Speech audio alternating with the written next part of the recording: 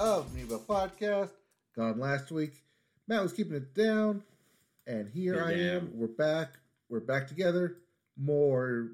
If you don't know what the Mebo Podcast is, we talk about movies, TV, music, and video games. Not necessarily in that order. My name's Mike. His name's Matt. My name's Matt. His name is Mike. And yes, it is March the 12th, 2022. This is episode 322. What a coincidence. Not really. And yeah, welcome. A lot of stuff to get through today. A lot of good thoughts and maybe some less good thoughts. But yeah, we've been engaged in entertainment for you. Yes, I was gone last week. If you want to listen to Matt's solo cast, you can get that in your podcasting catching feed. It's true. But because I was out, I got a lot of thoughts to talk about. Yeah, thoughts to catch up this week.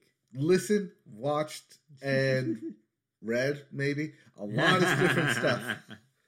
So, let's not waste any more time and get right into it as we start with music. We start the music with the Billboard, and we start the Billboard with the Hot 100. And it finally happened. Yeah. We have a new number one song. Mm-hmm. Slowly climbing up the chart. Heat Waves by Glass Animals is your number one song. In fact, it is now your record holder for longest time for a song to reach number one, climbing the chart. Believe it or not. I thought that record was Mariah Carey's All I Want for Christmas Is You. It has beaten it. Is beaten it? It is the new record holder for longest to get to number one from elsewhere on the chart. Okay. Yeah. Because you have to keep in mind, there was a period of time where that song was not on the 100 at all. Right. This, however, has been in the 100 since it debuted. It's just down somewhere until recently it's climbed to the top 5, finally gets that number one spot. Congratulations to Glass Animals I guess. for making that climb. It's catchy. I get it. It's a catchy song. Yeah. Which means at number 2, we don't talk about Bruno from the Encanto soundtrack. Still up there, top 5. Still a threat. No longer. Which means get your kids. A lot of parents have stopped wanting to listen to it. Well, I mean, Turning Red's out now, so there's a different movie to put on. Hey, but we'll talk about Turning Red a bit later. Coming in at number 3, A, B, C, D, E, F, U by Gale. Yep.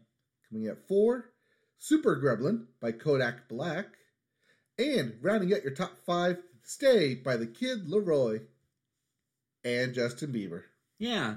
That means Adele kicked to number 6 again this week. So this is the second week, I believe, that she's been out of the top 5 since that single debut. I think we may no longer see her in the top 5. It's very possible. All right. As for your albums chart, your Billboard 200, at number 1 is Encanto by various artists. Still. Coming in at number 2, Back for Everything by Kodak Black, debuting at number 2. Yep. And at 3, Dangerous, the double album of Morgan Wallen. I can't believe the ACMs gave him an award this week. How dare they? Hey, at least they got it right with Miranda. Miranda, yes, as Entertainer of the Year. New album. New Miranda album got announced. Yep. Coming in at number 4, DS Forever by Gunna. Mm-hmm. And rounding out your top 5, I did listen to this album, so maybe I did help it. The hits just keep on coming. Yep. The Highlights by The Weeknd. Yeah. If you didn't like any of those albums, we have new releases. All right. Including Sink Into Me by Babe Heaven. Crash, all caps, by Charlie XCX. Yes, that Charlie XCX. Motomami, again, all caps, by Rosalia. And Present Tense by Yumi Zuma. Yeah, I'll probably check out the Charlie record, see how that's going. The singles have been all right. So I'm excited to see what the record sounds like. All right. We'll get to that next week. Next time. But first, we have some music news to get through. We do. Do we have to talk about TikTok? So in this case, it's an interesting thing that TikTok is doing beyond the TikTok platform. Yes. So TikTok, which has had a measurable effect on music discovery, is now letting individual artists upload and make money from their songs directly in the app. Yeah. TikTok touted Sound On as an, quote, all-in-one platform for music marketing and distribution. The platform lets artists upload their music directly to TikTok and earn royalties when TikTok creators use the music in their own videos. The company, owned by internet giant ByteDance, said it is paying SoundOn creators 100% of the royalties for music in their first year and 90% after that, with no administrative fees. TikTok said artists will be compensated, quote, based on how often your music is used in TikTok videos, but didn't say specifically how much it'll pay per listen. I want to talk about this story because it's interesting. TikTok is providing a place to actually have money directly to the artists that have their songs go viral on their platform. And because of how popular songs have been on TikTok, and especially ones that have gone like huge and like charted because of their TikTok use, this seems like it could be very valuable for artists. That being said, is there a possibility that this goes the way of Spotify if the rate is not as high as that needs to be? Yes, of course, that's always a possibility. These big corporations often go that direction, don't necessarily have the artist's needs in mind when they create these numbers. But for now, having that 100% in the first year and 90% after that is a pretty good rate. And fingers crossed that this is artist-friendly enough that it makes sense for artists to use it. Because I think there's potential that this could be cool. Okay. Yeah, maybe. I mean, it does... I'd like to know the numbers. Yeah, I think with Spotify, I think it's like a penny every 10 listens or something like that. Yeah, if that. So if it's a reasonable amount of money, that could be a really big deal because when TikToks go viral, it's big. Right. I mean, they're trying to cover the tracks here, saying 100% of the royalties go to music. But how much is that? But how much is 100% of those royalties? If you're going to do a year's worth of Bandcamp Fridays, how many people are buying, you know? Also, it's interesting that the story comes out in the wake of Bandcamp and its purchase from Riot. Epic. And so it's not exactly the same thing. This isn't a storefront, but it's similar in the way that it is a way for artists to be paid directly for their music. So, yeah, we will wait and see on this one, but it has at least potential to help some artists out. Looking for the next Justin Bieber out there. Maybe. So, keep listening to us, but also get to dancing on TikTok? I guess so.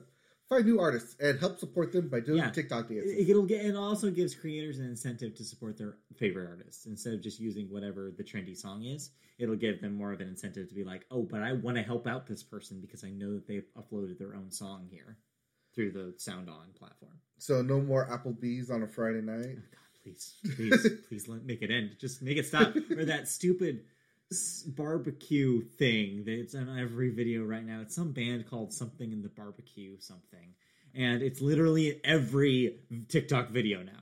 And I'm like, I don't want to hear this song again in my life. Anyway, not until it hits the top 5. Ugh, I hope not. Anyways, our second music story actually crosses over with the movie section. Yeah. As Nirvana. That Nirvana. Yes, that Nirvana, 90s grunge band Nirvana. Yeah, has a little bit of a comeback happening right now. Yeah, thanks in part to Matt Reeves' The Batman. Yes. So when it's kind of a similar reaction to when Prince was involved with Tim Burton's 1989 version of Batman. But even with the one... But only one song instead of being an entire new score. Right. With the one oldie song being used instead of the entire new score. Right. The new film is being identified with primarily one musician, thanks to Kurt Cobain's Something in the Way, appearing at prominent beginning and end points of the film, as well as being alluded to throughout the score. We should note, we have not seen The Batman. We will not be talking about The Batman quite yet. I'll be talking about it next week. Get a chance I'm seeing it later after this podcast. Got it. So the gloomy sounding song is experienced something in a way of a comeback, even outside of theaters, which is not surprising. As of Friday afternoon, which is a week after the film's release, Nirvana's Something in the Way sits at number 3 on Spotify's daily rankings of the top 50 streaming songs in the U.S. with 803,000 plays for the day. Just behind the number 1 song, Glass Animals, and the number 2 song, We Don't Care. We Don't Talk About Bruno. So there's a possibility, since the Billboard charts are about if we don't care about Bruno. That's funny. Thank you, Variety, for that wonderful typo. It's how they get you to know that we're using Variety. Yeah. But anyway, since the Hot 100 is always a week off, is there a possibility we could maybe see some Nirvana in your top 5 next week, which is wild? Yeah, it's always a week off. Yeah, it's always a week off. So this will affect the next Tuesday's numbers. Tuesday, right? Or Monday? Tuesday's numbers. But Monday's box office, Tuesday's Billboard. But yeah, and so it's a weird time for this, but apparently, it's happening. What a movie can do. It's that 20-year cycle here. Nirvana's, 25? Yeah, longer than roughly, that. 30? 30 years. Is it 30? Oh, okay, so 30-year cycle. Matt Reeves. 91. Yeah. 91. Yep.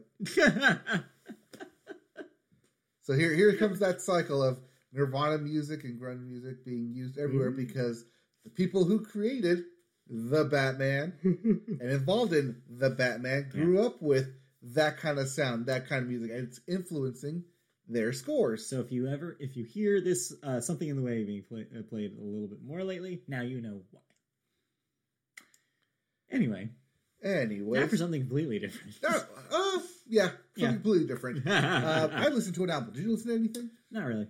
Okay. So had a busy day on music release Friday. Turns out. Let me make sure I got. Okay, so it's called Run Rose Run, not Rose Run. Aha. Okay, yeah, I wrote that down wrong. All right, so Dolly Parton, in conjunction with James Patterson, wrote a book called Run Rose Run. Now, why am I mentioning a book in music? Is this an album based on the book? This is indeed Dolly Parton. So Dolly Parton wanted to write a book, but she wants to write a nonfiction book. So she got help from James Patterson to write kind of a country thriller about a star who moves to Nashville. And so it is a fiction book, not a nonfiction. Oh, yeah, it's a fiction book. Okay. I apologize to all our library friends out there. Somewhere Christy just got a tingle in her spine. She was like, anyway. Anyways, so she enlists the help of famous thriller author, James Patterson, to help write this book called Run Rose Run. Okay. Have you read this? I have not read the book. Okay. But I did listen to an accompanying album because as Dolly Parton was kind of telling the story to James Patterson to write and fleshing out the characters, she got inspired to write music about the characters and about the story. So, in a way, this book is accompanied with its own soundtrack by Dolly Parton. Mm-hmm. And I listened to that soundtrack, Run Rose Run. And this plays more like a musical accompaniment to a Broadway play than it does more to a book. All right. I can see a lot of these songs, especially if they're basing it off the source material of the book, easily transformed into a Broadway play or an off-Broadway play. Mm-hmm. The songs are good. The songs are catchy. The songs are personal. Yeah. And you have kind of those traditional, the want songs, the struggle songs, the contradiction songs, the villain songs. There's different accompaniments in this album that paints such a vivid picture that as I was listening to the album, I was like, oh, I can see this happening here with on stage in a play, or this is happening in the book or on a screen. It's done really well to where, it makes sense that she would write an album in addition to writing this book because she's the one dictating it, and because she, I don't say that she speaks in lyrical formats, but because her typical method of writing is in music and country style, a lot of the music comes through that way, and I'm able to see the story being told through the music without actually having read the book. I'm sure the book's great. But if you like that kind of if you genre, like that kind of genre. But yeah, no, that sounds like that it achieved the ideal thing it was trying to achieve. Is like Dolly just wanted something that felt like the book and felt like what was happening, this kind of story. Mm-hmm. And yeah, it sounds like she nailed it. Yep. There's some love stuff in it. There's some thriller stuff in it. There's an ode to fields of days gone by, kind. Some typical country stuff. It doesn't have the country and bluegrass album and feel to it. Sure. But what do you expect with Dolly Parton here? Right. That being said, don't be surprised if in 5 years you see this thing like an on Broadway, off Broadway kind of take on it, because the music's already there. Mm-hmm. The script is already there in the book. You just gotta have someone put it together. It's all right there. Right. Just put it together and put it in a play in Nashville and let it sell tickets. Yeah. That could happen. It could happen. All right. I expect by checking the mail. Maybe so. Maybe. All right. Yeah, but cool. I liked it. Give it a listen. Even if you're not into the book and you just want some type of like storytelling through an album, there you go. This is Run, Rose, Run by Dolly Parton. Mm-hmm. Cool. Great. Yep. All right. We'll talk about Charlie XCX next week. So let's talk about video games. And we start with new releases with The Cruel King and The Great Hero for the PS4 and Switch. Mm-hmm. Grand Theft Auto 5. Finally. Yes, you heard that right. Grand Theft Auto 5 for the PS5 and Xbox Series X. Yes, those next-gen versions are finally here after much talk. So, just so we're clear, this is a PS3 game that went through a PS4 upgrade. Right. That's now on a PS5 upgrade. Correct. We'll talk a little bit about the pricing later in the bits. Okay, that's what I was going to bring up. Yeah. There it is. Okay.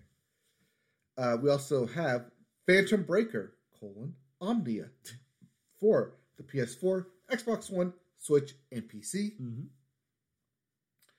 Tunic for Xbox One, Xbox Series X, and PC. I believe that's a re-release of a Switch game. No, actually. What you might be remembering is that there was a demo out for this about a year ago. Yeah. And so there was some talk about it. This is like a Zelda-like with a little cute fox character. Right. This is finally getting its official release. Oh, so the official release. This is the official final release. So I thought this thing already came out. That's the thing, is that they've been talking about it so long and showing footage of it for so long. It seemed like it already came out. Yes, the Zelda-like. This is the official release of Tunic this week. Okay. And lastly, Anno, Mutationem. Not lastly, there's more. Okay. Oh, there's a line break. It splits. There's a line break. So Anno, Mutationem for PS4, PS5, and PC. Mm-hmm. Monster Energy Supercross 5. It's 5 of them. For everything but the Switch. Persona 4 Arena Ultimax for PS4, Switch, and PC. Yep. And lastly, your big release of the week. Kind of. Your big surprise release. Hey, you like chaos? Stranger of Paradise, Final Fantasy Origin. Yeah. For PS4, PS5, Xbox One, Xbox Series X, and PC. Everything but Switch. Everything but the Switch. This is the thing that they show, the kind of Western-esque looking Final Fantasy related action RPG. It looks like Tactics, though. Where all the characters were talking about chaos constantly. Yep. And the guy looked like he was fronting an emo band in 2008. That's this game. Finally coming out this week. I have no idea whether this is going to be any good or not. I don't know. Should we put this on the GameFly queue? Should we give this a try? Well, I don't know. I question it. You're more of the Square guy than I am. Yeah, but I currently have Kirby in my queue. I mean, yeah, I'm getting Kirby too, so... Well, see, because it's either going to be that or Tiny Tina. Well, I'm purchasing Kirby, so... I don't know. This is I'm not getting Tiny Tina because I'm still working through Horizon. So yeah, it's going to be a while on Horizon for me. Anyway. Anyways, we'll get to that. But let's get to some game bits here. Yeah. Some music, video game bits. Starting with Elden Ring. I haven't talked about Elden Ring, have I? No, you haven't. So this has been, of course, the talk of the town, but we will definitely get there. I'll give my thoughts on Elden Ring in a bit here, but you don't need my words to say it, but it's already the best-selling game of 2022 in the U.S. It got 10 out of 10s across the board. People are buying this game, and then people are experiencing, maybe for the first time, what a Souls game is. I think the sales numbers are interesting, considering that the narrative with the Souls games for a very long time was that they were too Japanese to be mainstream and too hard to be mainstream. So for a long time, the Souls series was seen as this very niche thing, not a mass market kind of product. Elden Ring throws that in the garbage because these numbers prove that narrative no longer counts. It's these games are now the mainstream. This has now become a big blockbuster series. I mean, it does help that it's written by George R.R. Martin. It has a bunch of AAA behind it. There is that, but that's the thing, is I feel like they haven't been leaning as hard as they could be on the George R.R. Martin angle in marketing this game. I think the real story here is that the talk of the streaming, word of mouth has finally reached the critical mass that it was building towards, and this is the one that broke the dam. You know, like so many people have talked up this series and talked up these games, these kinds of games, so long now, over a decade at this point, that it's finally came to a head, and now people who are outside of the video game realm have somebody telling them about this game. It's finally happened, and so they've hit the big time because of it. So yeah, one note here, Horizon didn't do badly either this month, but the reason why Elden Ring has an advantage is because it's multi-platform. Unfortunately, even with millions upon millions of PS4s in the environment, there's just way more total consoles and PCs for Elden Ring to have the advantage. However, Horizon did beat PlayStation sales of Elden Ring for the month. So if you got a PlayStation, you probably bought Horizon, but you probably also bought Elden Ring, is what that means. So there you go. But so yeah, congratulations to From Software. They have a hit on their hands, like period. This is not only going to be probably the best reviewed game of the year, it's probably going to be the best selling. Which means Elden Ring 2, more rings. No, you know that George R.R. Martin doesn't write more. You know he's done with that. He doesn't write new shit anymore. Anyways. More news. Yes. The other day was Mario Day. Yeah, March 10th. Yep. Mar-10. Mario. Yeah. And Universal decided to announce that the Super Nintendo World would be opening in Universal Studios Hollywood next year in 2023. Yeah. It's already open in Universal Studios Japan. Yes. Yeah, this is, of course, they've been working on it for a while. It was originally supposed to be a pandemic, year thing, but it got, of course, delayed because of the pandemic, and they had to wait to work on it. They're wrapping it up construction-wise, and it'll open next year. It might be the thing that finally gets me to go to Universal Studios Hollywood for the first time in a while. Let's see here. I haven't even gone for Harry Potter World. Wow. Right. I saw that at least. I mean, now there's baggage with that, but Mario is pure. There's nothing wrong with Mario. So yeah, I'm excited to check it out. People who have been to the Japanese park say it's a really neat thing. They do a lot of cool stuff. Yeah, it might be the thing that gets me back there after several years away. Perhaps. Yep. Let's see here. Segueing to Nintendo. They announced some delays to Advance Wars 1 and 2, Reboot Camp, due to the events in Ukraine. Not really want to set out a war-based game in the middle of a war. Yeah, and this sucks for people who are really looking forward to this game, though. I just want to mention, because this is the second time it's been delayed. It was already delayed from last October to this upcoming April, and now having it delayed indefinitely. They don't know when they'll be okay, feel comfortable releasing it. It's unfortunate for people who are fans of that series. But yes, I agree with the choice here. It does make sense context-wise to hold on to it for a little bit. So yeah, it's a question of when this game will come out at this point. Who knows? Just a holiday release, probably. Maybe. If things are better. We don't know. But helping to make things a little bit better, indie devs have created a huge 1,000-piece bundle to raise money for Ukraine. Yes, this is specifically referring to a bundle that's for purchase on itch.io, if you're not familiar. Oh, itch.io. Yeah, if you're not familiar, Itch is basically the Bandcamp for video games. It's where indie creators can upload and put up for sale their own independent games. It's a favorite of mine. Back in 2020, they did one for Black Lives Matter that I donated to and got over 1,000 games in that one too.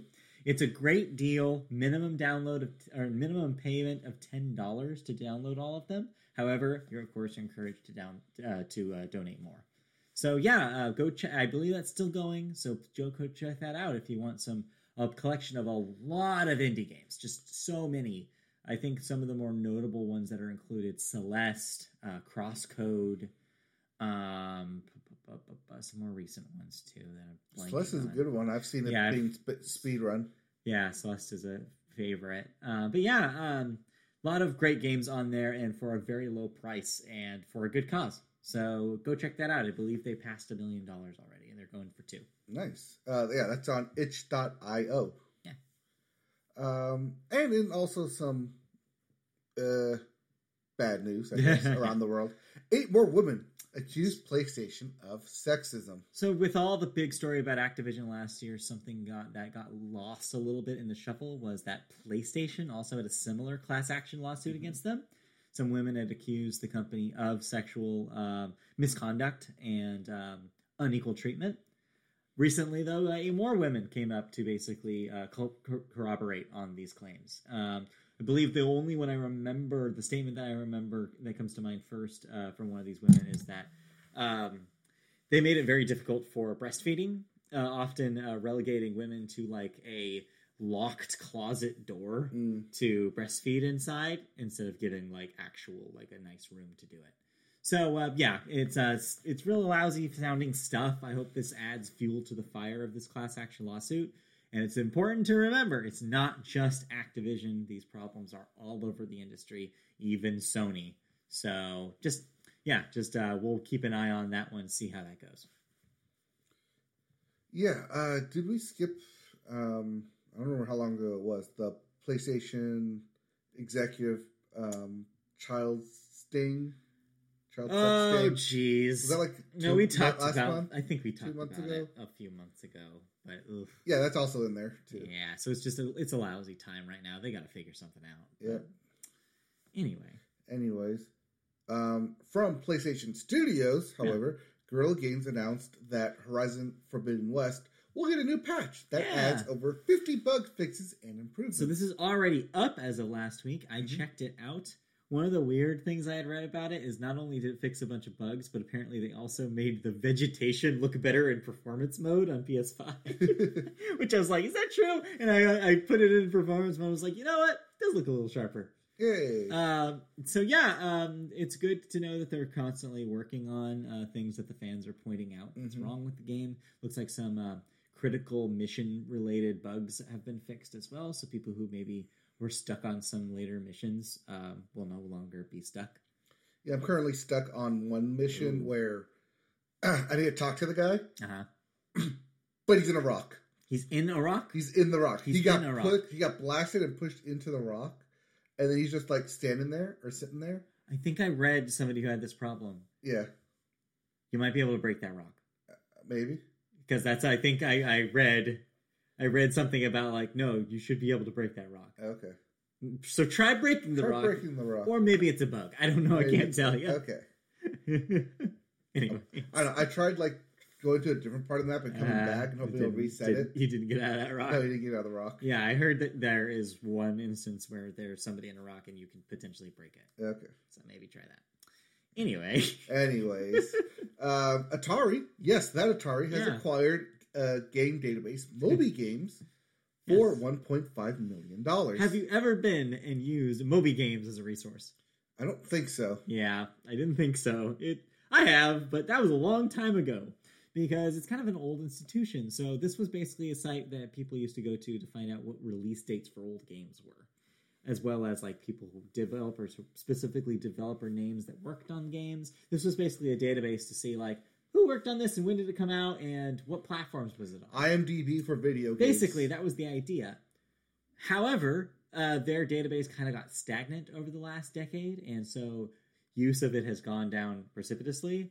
One note is that in the time between Moby Games' prevalence and now, Giant Bomb happened and also built their own database and arguably a better one. So Moby Games kind of has not been on the tip of people's tongues in the last decade or so. And so this is an interesting investment for Atari. Atari, they might not be the best business in the world right now. They seem to invest in all sorts of shit that doesn't work out, like cryptocurrencies and hotel chains and speaker hats, and consoles that nobody buys. But this is an interesting one because they seem like they actually do want to help Moby Games' existing staff make their product better. They're going to completely redo the database and their website, redesign it for the first time in over a decade. So it'll be neat to see if it'll be usable again in an IMDb style fashion. We'll see. All right. So now let's wrap back around to what we mentioned with GTA 5 being available on PS5 and Xbox Series X. So, price point. Yeah. For a 3-generation-old game now. Mm-hmm. Currently set at $10 on PS5 and $20 on the Xbox Series X. You're probably going like, that seems cheap, especially for Rockstar. You'd think that if they were going to re-release GTA 5 again, they would want that full price. And I think this move is interesting for a couple of reasons. One, I feel like a little bit of this is damage control after the GTA Trilogy release went so badly for them. And two, I think it's smart because what they really want you to do is put all your money into GTA Online. I thought I saw that it was supposed to be split.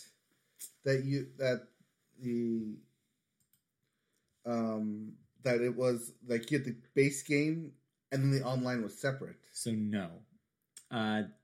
Not on PlayStation, I believe. Okay. The PlayStation version will include both story mode and GTA Online. The Xbox Series X one, though, I thought maybe that was different, but maybe not. However, GTA Online looks like it's going to be free until June 14th. So if you just want online, that's actually a free-to-play download. Mm-hmm. Anyways, though, this all ends in June, this price point. After June 14th, they'll go to about $40. And GTA Online will be, by itself, also $20. So if you're interested in all of these games and maybe, and you want to get it early, you will benefit from getting it early by paying a cheaper price. It may be the thing that gets me to actually buy it. Do you, though? But I would not actually play it. That's the thing, is like, it's 2022. Do you actually want to play the campaign for GTA 5? Well, I've never actually fully sat down and played any GTA game ever. Oh, wow. Okay. I've played bits and pieces, here and there, for maybe 20 minutes at a time, but never a full-fledged story mode game for GTA. I mean, 5 probably would be the one to start with, but it depends on whether you actually want to carve out time to play a GTA. No, because I'm currently enjoying my time with Horizon. Exactly. So, yeah, but it's interesting that they're doing such a low price for a company that's not known for catering to an audience. So, right. It's just, it's fascinating to me, and guess if you ever want to try these games, this is the time to do so.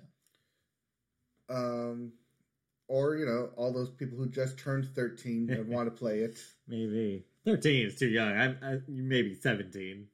Well, yeah, try to say that they're 13 and they want to play. When the game first came out and they couldn't play it. Maybe. I don't know. Maybe. Anyway. Anyways. All right. So, did you play anything? Just more Horizon. I'm pretty much in the same place that I was last time we talked, except for I finished that mission. And I've literally just been doing side quests since because they overloaded me with side shit. Oh, there's a ton of side quests. Yeah. All of a sudden, where I'm at in this game, it's like all of a sudden, okay, time all the side shit. So I haven't even started getting the 3 AIs yet because I've been doing all the side shit before I get there. So I'm level like 5 for a level 17 quest now for the main storyline, and like I'm like going to be so overpowered for those. See, I went and did all those 3 kernels. Oh, okay. Immediately, I went by everything, and then I went back and started doing side quests. Yeah, you talked about this last week or 2 weeks ago. Then I got to the point where I don't want to do any more side quests. I don't care about the side quests. So I was trying to go back to mainline the game. And now I'm kind of upset that I didn't do what you did, because I did run into a couple of side quests that I could not complete because I don't have the water thing yet. Yep. And I was like, man, I have to go back to this thing. But it's also helped me get a really nice thing of armor right now that I'm really kitted out. So yeah, it's why that's why I went and like mainlined it, because I wanted the water thing and I wanted the like igniter sparker thing. Yeah, I got that. But no, there's a third one too. Yeah. Oh, okay. Yeah, there's more to it. All right. Well, but yeah, I'm still enjoying it. It's not to the point. I'm still not getting to the point where everybody who reviewed this game says like it got repetitive. I'm still not feeling repetition. I still feel like there's enough of a variety of things to do that I'm not feeling bogged down by it. I think even the side stuff, narrative wise, is interesting. I think, like, I just ran into a side mission where at the end it actually makes you choose a side, and somebody lives and somebody dies. And I was like, this is pretty cool. I didn't expect this happening in this game. And so, yeah, there's a lot of neat stuff in the edges of this game that I'm continuing to find. And also, I kitted out Aloy, and she looks really cool right now. I got like a cool set of armor. I dyed it. You dye it? Yeah. I dyed it. I got face paint. Yes. Like, there's so many cool things about this game, and yeah, I'm still having a great time with it, and it looks like I have a lot more to go. Like, I looked at and zoomed out at the map, and I've still got so much I haven't seen. Oh, yeah. See, I wanted to, like, kind of fill out that map and then go back and fill it out. So I got to the end, and yes, new place. Let me go to the shop and buy stuff. I was like, oh, you're missing this thing. Right. You don't have enough funds. I'm like, because I do the thing where you make those jobs. Huh? Have you done the thing where you make that a job? Oh, no. So what that does is it makes it a mission. Yeah. And so I did that for the kitted out legendary. Well, see, I need to do that for a bunch of the pouches. Yeah, for the pouches, I need to do that. But I want to do it for purple bow, because I didn't have a purple bow yet. Right. I have a purple armor now, but I don't have a purple bow. I just got purple bow. I made it a mission to find the thing, and I guess it's a kind of robot that I'm not going to see for a while. And I'm like, oh, man. Yeah, I just got a purple bow and a purple slingshot. Nice. Yeah, just still having a whole lot of fun with that game. It's like, it's my forever game right now. I don't know when I'm ever going to stop playing it. Yeah, I mean, at this point, someone wants me to stop playing it. I bet. I think Kirby will be the only thing that will unseat it, and I don't know how long Kirby will have a hold on me. So we'll see. Right. Ooh. Tough take. So, because I've been playing a lot of that, I've had very limited time to jump into Elden Ring. Yeah, so it's time. It's time to talk about Elden Ring. Talk about Elden Ring, the thing that nobody can shut up about. I will shut up about it, because... So, having never played a Souls game, I don't know what I'm getting myself into with this game. And apparently, these developers just hate people. They hate tutorials. They hate telling you what to do. They hate giving you any direction. They hate maps. It's just, hey, run free and make up the story as you go. Yeah. And for some people, they like that. And for some people, it's fine. I get lost easily. I need waypoints. I need to know where I'm going. I need objectives. And I need to stop running into huge-ass bosses every single corner I run into. But that's what this game is. But that's what this game is. Yeah. That's what Elden Ring is. It takes the formula from the Souls where you're going to run into these big, bad bosses, and you're going to bang your head, dying 10, 15 times until you figure out the pattern to actually beat them. Yeah. I don't want to waste my time dying 15 times just to beat this boss and get to the next portion of it. So what I've been doing is run into a boss. Okay, run in the opposite direction. Yeah. run to another boss here. Okay, run to the opposite direction. What's over here this time? Right. Run to this boss. Run to the opposite direction. Anyway, I can run past the bosses and not like have to deal with them. Okay. And then there's sections where like it'll like close off the gates. Like you have to beat the boss if you want to progress. Right. And I hate that. Yeah. Because I'll get in there, I'll get 1 or 2 shotted, and be like, okay, that was dumb. I just wasted 10 minutes there. Let me try again. Oh, I didn't get any further. I just wasted another 10 minutes. I do that, bang my head 6 times. I've wasted half an hour getting nowhere. So I'm like, screw this. I'm going to go somewhere else. Mm-hmm. And I haven't found a place to like level up my stuff or anything. I haven't found the village. I haven't found any maps. I haven't found, like, I've been running into like a bunch of like little guys everywhere, which I can, at this point, like, combo kill. Yeah. Not one-shot kill yet, but combo kill.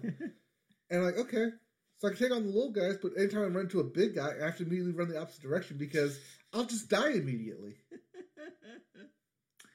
So, yeah, what you're touching on here has actually been the discourse that on Twitter, on gaming Twitter, the last couple of weeks. There seems to be these camps that have developed about open world games. And it seems like they're on one side, you have the people who love Elden Ring and everything that's doing. It's very much like, oh, the exploration is the point. The challenge of the bosses makes it interesting. Also, the freedom of the open world means that you can do what you're doing, which is like, oh, if this is too hard, you can literally go and do something else. And this is something that the Souls games traditionally have not offered. So the fact that this one does that, it's actually a little bit more user-friendly, believe it or not, than the series has ever been. Then you have the other camp that's kind of developed specifically with Horizon as a touchstone, but also larger the Ubisoft designed open world games, making the argument is, but what about the UI? You can't tell what's happening. The game is very, talking about Elden Ring, the game is very vague about informing you about things. I prefer a game, kind of like what you're saying, that has waypoints, has very clear mission indicators, has very clear maps, and gives me a little helping hand about what's interesting in the world instead of having me find out. Here's how bad it was. It took me about 3 hours to figure out how to use my healing items. Wow, okay, all right. That's because there's a tutorial on how to equip them, where to get them, how to pick them up. It's just, it took me so long to like, oh, that's how I use it. Like, I see it there, I press it, and then it goes away. Yeah. Like, no, you have to press and hold. I tried different things. I have to press the different combinations. Right. That is frustrating when you're trying to figure something out. And I agree, and that's the thing. But I think what's happening, though, with this discourse is that it's gotten dark in a way because you have people on both camps being like, your thing is garbage because my thing is better, is kind of what's happening because the internet's the internet, right? Right. So what I want to make clear is that I think we can agree that Elden Ring is probably a very well-made game. Oh, it looks beautiful. It plays smoothly. And it does the thing that a lot of people want it to do. Is it for us? Maybe not. Maybe we just happen to be people that glom onto the Horizon model a little bit more. Maybe that's a little bit more our speed. And that should be okay. So what I want to say to make clear here is that even though we may appear like we're making a choice here and being like, Horizon just to us is a game that we jive with, and Elden Ring maybe isn't that game. I want to make it clear that in no way are we disparaging Elden Ring, and in no way we're saying that it's a lesser game. It's just a different style of game. It's a style of game that many people argue existed in the 80s in the 8-bit era and disappeared, and now has had a resurgence because of the Souls games. It's a game that literally is about pattern recognition and exploration. Is those two things. It is about going and finding something, and when you do, having a little bit of a challenge, like combat-wise, to figure out what the approach is to correctly beat the boss. Right. The problem is how much time are you willing to spend trying to figure out how to beat that boss? Yeah. If my time's limited to, like, I work 8 hours, I have other stuff, other responsibilities, and I'm only playing video games for maybe an hour or two a night. Mm-hmm.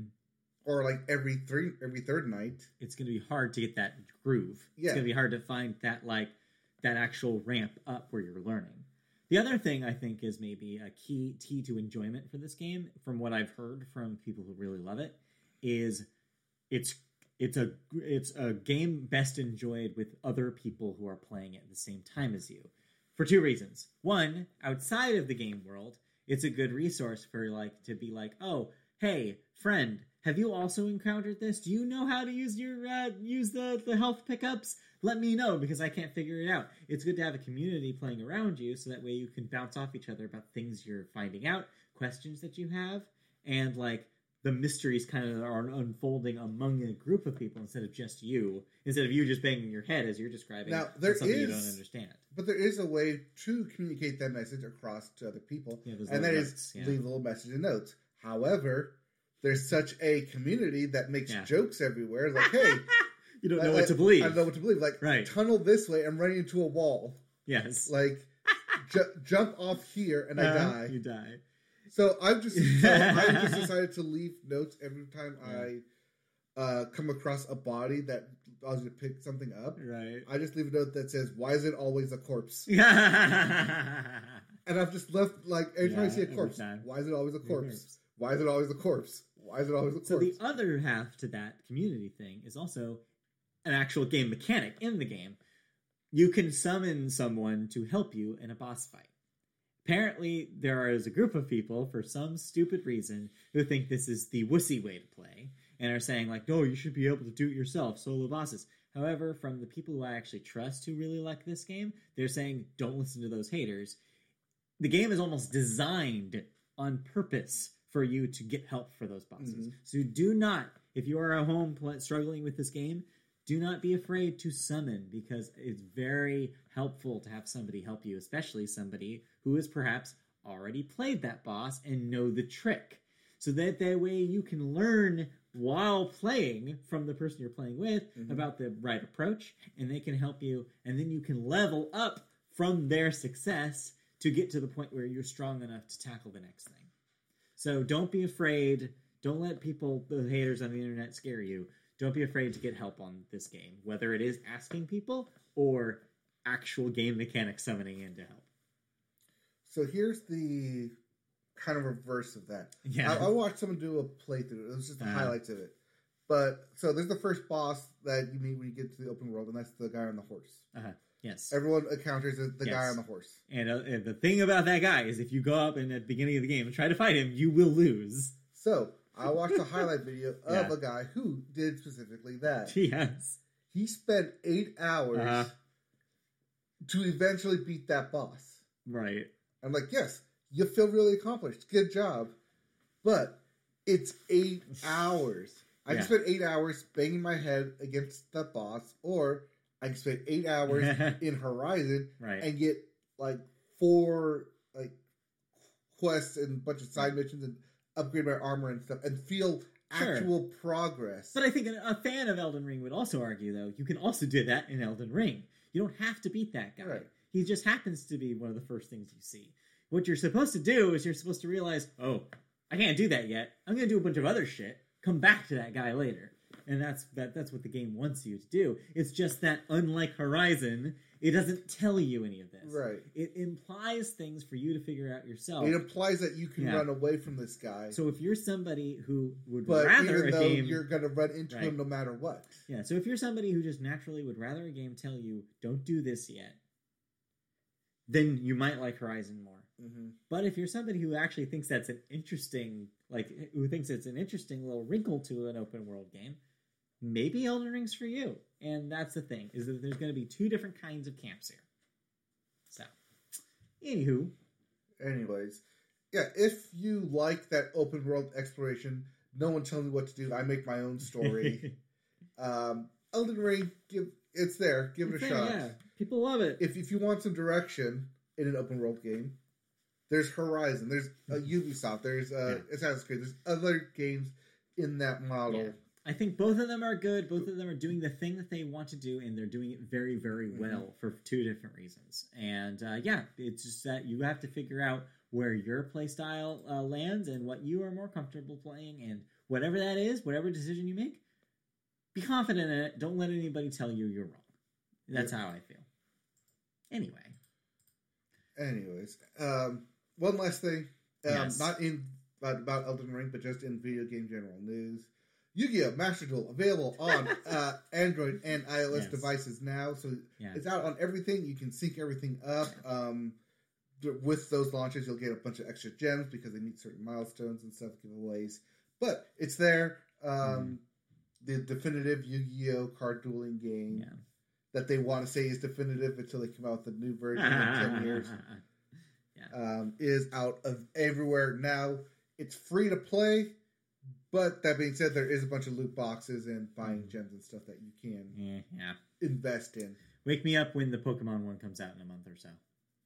Beta starts in Canada this month for the new Pokemon trading card thing. And is that one called Pokemon Masters? No, it's I think it's called Pokemon TCG Live. The new one that's supposed to launch sometime this year. So I'm waiting for that one because that's the card game I know how to play, unlike Yu-Gi-Oh. Anyway, move on. Yeah, let's move on from video games into television. Oh, real quick, I just to mention, I was right that I completely cold dropped Puzzle Quest 3 after last week. Yeah, I couldn't do it anymore. I was like, I am done being on this treadmill for a game I don't even like to play. So, poop on that. Anyways, let's... real quickly, because I wasn't here last week. Yeah. Pokemon, Scarlet, Violet. I actually like those names. Yeah, it's good names. Okay, what's your starter? Who are you starting with? Well, I don't know. Grass Kitten looks pretty good. Yeah, I like Sprigatito. I'm Team Sprigatito. I don't know. Fuecoco is pretty cute. Yeah, I want to see the evolved forms. Yeah, I always want to see the evolved forms. Anyway, now let's move on to the other half of the show, television, and we always start television with the Sports Corner. Sports Corner. And we begin at the Sports Corner with some exciting news. After weeks upon weeks of debate, upon back and forth between the league and the Players Association, 99 days of a baseball lockout. It is over officially. Major League Baseball is back.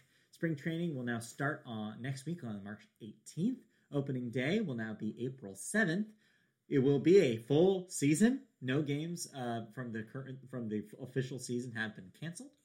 And they were canceled, but they're going to be switched over moved to either be double headers now or taking place of off days. So yeah, schedules are up for your team, so check that out. Part of some of this deal included some new rule changes that we mentioned in passing in the previous weeks talking about this. The National League will officially adopt the designated hitter rule, making it universal. And the extra runner during the extra innings that was introduced in 2020 and 2021 seasons will be removed. It's back to just normal play in extra innings starting in 2022. 2023 will see more changes that the league wants to see, including a pitch clock, limits on defensive shifts, potential banning of the shift entirely, but that's to be determined. Larger physical bases, which I think is hilarious, and some expanded use of the automated ball /strike system, not fully automated umps, but at least in a shared system.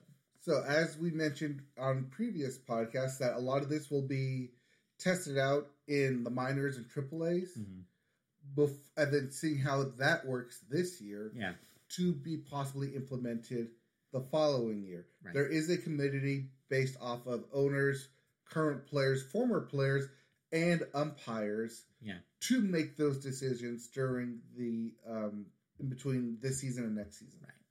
The important note here, of course, beyond baseball being back and all these rule changes being in effect, also important to note that this lockout got solved because the players actually were stubborn enough to get what they wanted. Like, that's the narrative here. Every step of the way, the narrative was coming out that the league was trying to make themselves look better by saying, well, the players are not letting us play baseball. When what's actually happening is the players were slowly wearing the owners down to finally get the cap where they needed it to be. And they are the real winners here. The players came out on top. Yep, the players got the increase in minimum salary. Yes. They got the increase in bonus pay. They got the increase in, what was it? not residuals. What was it? The retirement account. And the league didn't get a lot of the stuff that they were banning about that the players hated, including some changes to the draft. Yep. But also 5 years now. Yes, contracts instead of 7. The other big rule change has to do with playoffs being expanded. We'll now have a 12-team playoff. So so October is going to look a little different. But besides that, the season will go as planned according to this new schedule. With the 12-team playoff, there is no 163rd game play-in game anymore. Right. Instead, it'll just be based on the record and strength of schedules. Yes. So if you're a fan, this is exciting news. If you're a fan, there's some not so exciting news, though, depending on how much money you want to pay for streaming services.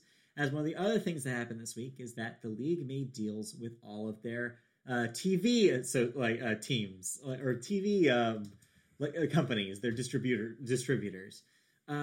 They made specifically deals with Apple and Peacock this week, finalizing deals to stream Sunday games on Peacock and Friday games on Apple TV Plus. So, in order to see every single possible game that you want to see, you will ultimately have to sign up for those services. Unlike the YouTube game, there's no free option here. You will have to pay for those. Yep. Even with your local regional sports network, it will be blocked out. They will not carry it. Just like when a game is on Fox for a night or ESPN for a night, it's not on your local. Same thing here. Mm-hmm. So it's interesting, and there's a possibility for an interesting version of these games. As I don't know how Peacock or Apple TV will present baseball games. It'll be interesting to see what their interpretation of it is. Then also in sports this week, baseball lost a signature voice as he's moving over to football. Joe Buck, storied sportscaster, will now be the new face of Monday Night Football for ESPN, moving out of his Fox deal. Not only that, but breaking news. News! As of a half hour ago, Troy Aikman is also making the move from Fox Sports to ESPN's Monday Night Football. So it's going to be the two of them now? Yeah. Wait, what happens? Who gets the Fox now? Yeah, what happens to Fox then? Also, who was the previous Booger McFarland? Yeah, and who was he with? Was Al Michaels still doing it? No. Yeah, who are they replacing then? I mean, one, why would you break up that team? Yeah. But also, you get one. I mean, there was talks of them both going to Amazon to the Thursday games. Right, but I guess not. But no. Well, there you go. Yep. Anyway, so if you're a Monday Night Football person, you'll notice some new voices coming in, but some familiar new voices. Yes, or you can just tune into the Manning Cast and get the hilarious voices. Yes, that's what you really want. And then, meanwhile, it is March, and it is mad, so you know what that means. Selection Sunday is this week, tomorrow, as of this recording, Sunday the 13th. Yep, get ready. The games are currently being played as we speak. Yes. The final playing games, the final championship games, conference championship games. Winners get automatic bids into March Madness NCAA tournament. And we actually have potentially a horse in this race as our alma mater is on the precipice. Yes, my alma mater is playing my doctor's alma mater. Yeah. Ooh. Graduate alma mater. So, a bit of a grudge match. May watch that game. One of us will be cheering. Either way, one of them will represent the Big West. Very exciting. Automatic bids. Yeah, very exciting. So we'll see what happens with that. Anything else in sports before we move on to television? There's a couple big QB changes in the world of football, if you have not heard. Aaron Rodgers signed a 4-year, $200 million deal with the Packers. Disgusting. Going back to him. Disgusting. I think that's about $50 million a year. But congratulations to that. Russell Wilson of the former Seattle Seahawks is now the current quarterback for the Denver Broncos. Yep.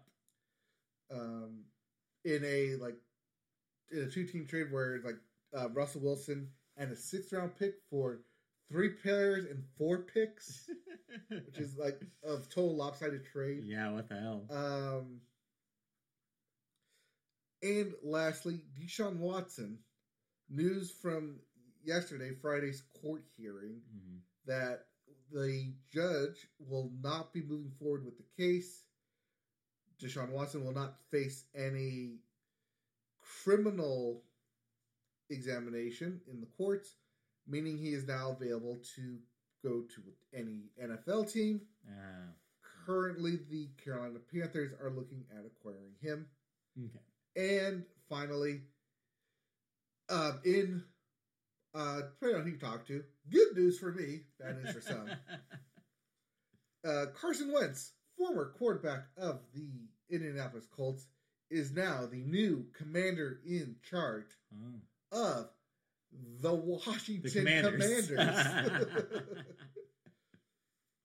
Which, yeah, is that team's name now. Yes, it is the Washington Commanders. I'd like to think that they were in the hunt for either Rodgers or Wilson to get an established franchise quarterback for their newly renamed team. Right. But somehow they settled on Carson Wentz. Yeah, what are you going to do? I mean, what you're going to do is Vegas are going to change your odds of winning the Super Bowl from plus 6,000 to plus 75,000. They went down. Damn. Well, I mean, hey, any quote unquote new team has a rough first season. It's just natural. I'm just happy because he got out of Indianapolis and we can actually pursue an actual quarterback now. Yeah, there you go. Anyway, anything else in sports before we move on? There's a big sports entertainment injury that happened last night during SmackDown. Oh. Big E. Oh, no. I actually know who that is. Yes. Media boat favorite, Big E. Household favorite, Big E. Yeah. Injured during Friday Night SmackDown in a move. He broke his neck. Ouch. He posted to Instagram that he's able to move all of his digits, so he's not fully paralyzed. That's good. But he is in the hospital after a move gone wrong. Damn. They took him out on the stretcher. Does mean he's not going to compete for WrestleMania anytime soon. Have to refill that slot. But hope for a speed recovery. Yeah. He did take it to, like I said, to Instagram to post a video. He's able to move everything. He's able to talk. But the doctors did say that he broke his neck. We have seen this type of injury before. Most notably with the Rated R Superstar. Not Seth Rollins. I don't know why I will say Seth Rollins. But The Edge. Yeah. Who broke his neck and was able to come back to compete. So there is a road to recovery for these types of injuries. That's good. You hate to see it happen. Oh, for sure. You hate to see it reported about it, but these are injuries that do happen, even if you want to say wrestling is fake. Point to these injuries and say, does that look fake to you? Yeah, there's some elements that are not, unfortunately. So, yeah. Well, we wish him a speedy recovery. Yep. All right, let's move on then into television news. And it's a crossover. Yeah, we have a little bit of a crossover because, hey, there's a lot of people's favorite scores of the last 10 years have been made by one man, Michael Giacchino. We talk about him a lot here on the podcast because of that. Yep. Well, the Oscar-winning composer is now turning to directing. He has announced his first project to direct Marvel's untitled Halloween special, which is currently being referred to as Werewolf by Night, which will premiere on Disney+. Gael Garcia Bernal and Laura Donnelly are starring in the one-hour story, with sources believing that Bernal is playing, a werewolf. What do you know? With that title? The titular werewolf. The source material is from a Marvel comic from the 1970s that is best known for introducing the hero Moon Knight, who, of course, is getting his own Disney Plus series very soon. Yes, the premiere for Moon Knight is at the end of the month. We'll talk about that when we get there. Yeah, but good for Michael Giacchino, spreading his wings a little bit. Directing. Yeah, trying something new. He recently did the score for The Batman. Yep. So this is a neat next move for him. Before that, he's done work for Pixar, for Disney Animation. He specifically won his Oscar for the score for Up. Yep, he's done for Marvel, for Star Wars. Yeah. for a bunch of their live action stuff. We talk about it all the time. Yeah. And yeah, officially directing now. You love to see somebody really trying out all his options in his life. So congratulations. Yep, definitely have putting in those calls to Disney, say, "Hey, I want to direct I something. want to try this out." Yeah. All right. Well, let's move into some bids as we got some other wrap-up stories to talk about. Little quick hits for you from television bits. First up, Kenan Thompson has hit a SNL milestone. He has had 1,500 sketches on the show over his career there. So congratulations, Kenan. Keep killing it. Next up, somebody who's not killing it as much, Jesse Smollett has been sentenced to 150 days in jail and 30 months probation. This, of course, is finally his sentencing for his hoax that he created over a hate crime that did not occur. Mm-hmm. Finally getting his punishment for that fiasco. Next up, Obi-Wan Kenobi, the Disney Plus series coming soon. The teaser trailer has been revealed. First footage of that. Lots of sand. And a lot of people pointing out that it looks a lot like the prequels. Apparently the prequels are back in vogue over at Disney. Not only that, but they're taking some characters from those from the prequels, from the Star Wars Clone Wars, from Dave Filoni, once again, bringing his toys into a live-action universe. There you go. He loves to do that. Next up, production on Ted Lasso Season 3 has officially started. That will, of course, premiere on Apple TV Plus later this year. Yes. Excited. Looking forward to wrapping that story up. Next up, HBO Max has ordered a Penguin series. The character, the Penguin, of course, from the Batman series, based on the success that the character had in the current The Batman movie. Yep, the Penguin was played by Colin Farrell, so he'll get his HBO Max series. This is similar to what Peacemaker did, following Suicide Squad recently. There's also talks of a Gotham PD show coming to HBO Max, also based off The Batman. Neat. That could happen. Next up, a little crossover. Real note there that this The Batman is very different from Ben Affleck's Batman, which is the DCEU version. Different thing. Very different thing. Next up, a little crossover with the video game section. A God of War TV show is an early development over at Prime Video. Prime Video recently has made a lot of video game-related deals, also confirming that they have a show in the works in the BioShock universe. Yep. So God of War follows on the footsteps of that. Quick note, if you're a fan of sci-fi's The Expanse / Netflix, I believe it landed on there at some point, the creators from The Expanse will be jumping to this right after they finish up the run of The Expanse this year. So if you are a fan of them and you trust their creative instincts, they're the ones helming the God of War show. And I love my Greek mythology. Yeah. It killing all the gods. So the question is, do they just do a straight up adaptation of that God of War PS4 game, or do they do something else in that universe? Do they do Vikings? Is basically what I'm asking. I don't think they need to do Vikings. I think they do go from the origins of the story. They do the Greek. You do the Greek. You do the Greek stuff. You do the Greek. All right. I think it could be interesting. I think God of War is because it's a very story heavy franchise. Mm-hmm. There's a lot to dig into. It also ties in a lot of lore and plot points from Greek mythology, woven really well, I might add. So. I mean, would I rather have a Hades show? Yes, but I'll take this. Would you rather have a Hades Town show? No. I haven't seen Hades Town yet. Maybe after I see it. And then lastly, in the TV bits here, at long last, Discovery shareholders have approved that $43 billion Warner Media merger. So I believe that is the last step beyond government. I think government SEC regulation is the next step. Come, but for now, it looks like this thing might happen. But both sides have officially approved of the deal. Right.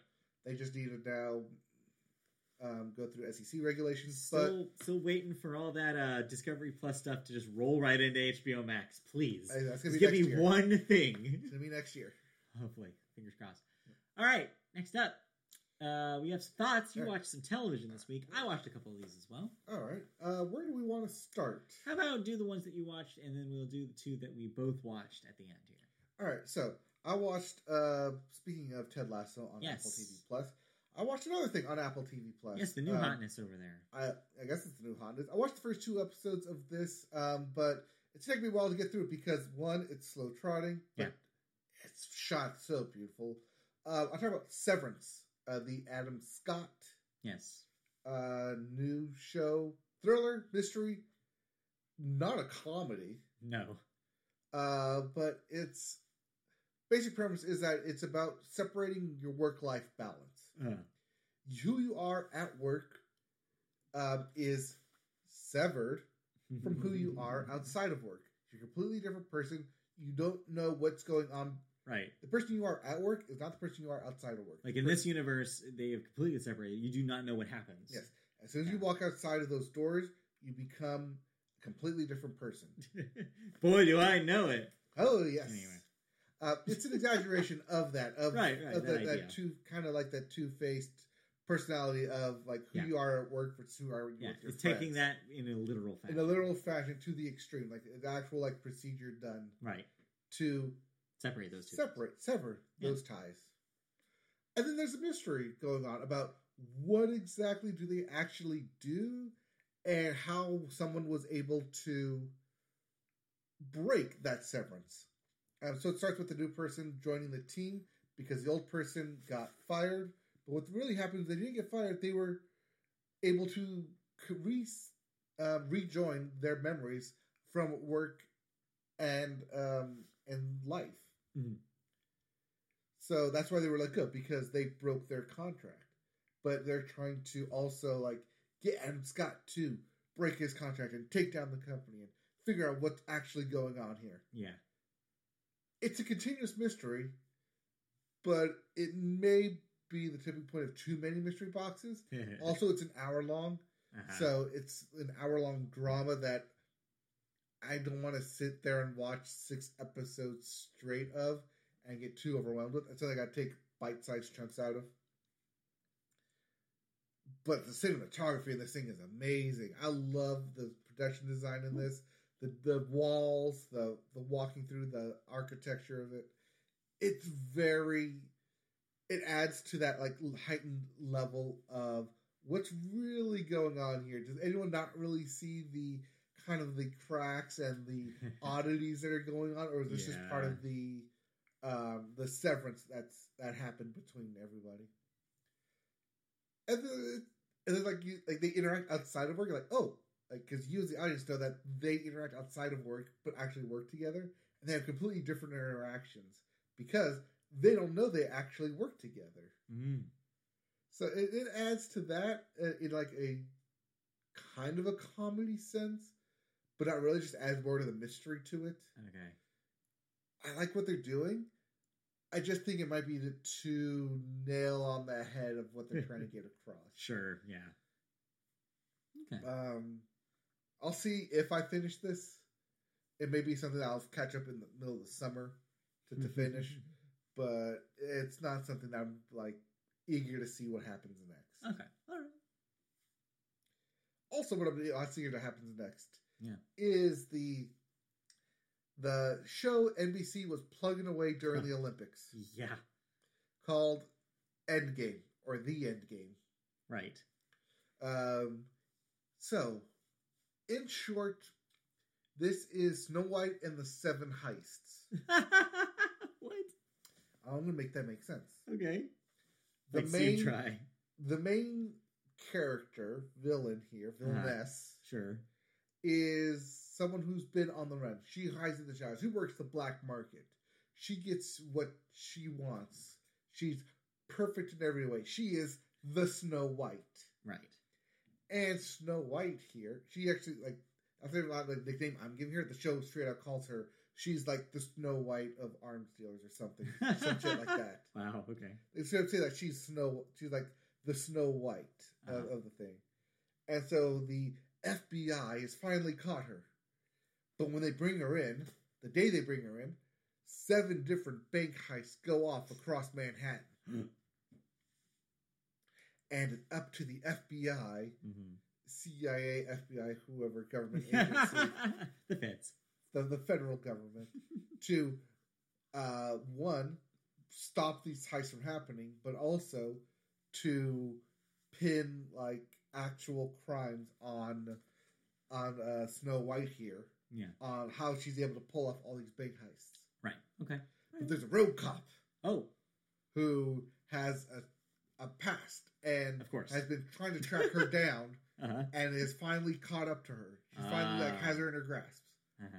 Or does she? Is Snow White actually playing her? Because several of the traps and contraptions and kind of setups are designed specifically to taunt and mock this one agent.